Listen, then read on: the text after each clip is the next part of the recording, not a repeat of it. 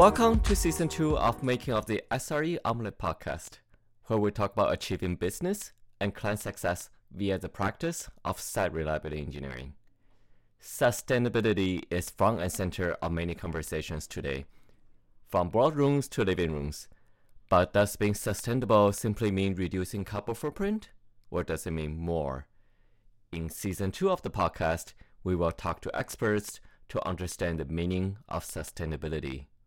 It's really about development that meets the needs of what we need to do in the present day without compromising the ability of future generations to meet their own needs. Of course, we need to meet the demands of today. We also need to make sure that we're not taking away from the demands of tomorrow.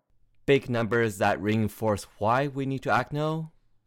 It turns out if you want to absorb 50 billion tons of greenhouse gases, you would need to plant 1 trillion more trees on the planet today. And then again, 1 trillion is a big number, right? So the Amazon jungle has roughly 300 to 400 million trees. So you're talking about planting 3 Amazon jungles to absorb just 1 year's emission.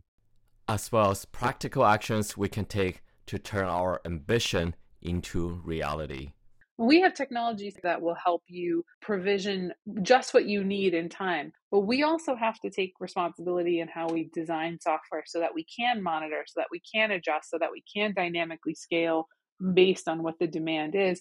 In all, it really starts with right at the beginning. What are you coding and what can you deliver into your software that you're developing and designing to help enable monitoring down the road, help enable dynamic scaling, help enable automation, so that later you're not paying for that. Season 2 is all about how the practice of site reliability engineering can play a big part in helping and leading us to a more sustainable future. So join me as we crack some plant-based eggs, add some ESG, and turn sustainability ambition into reality.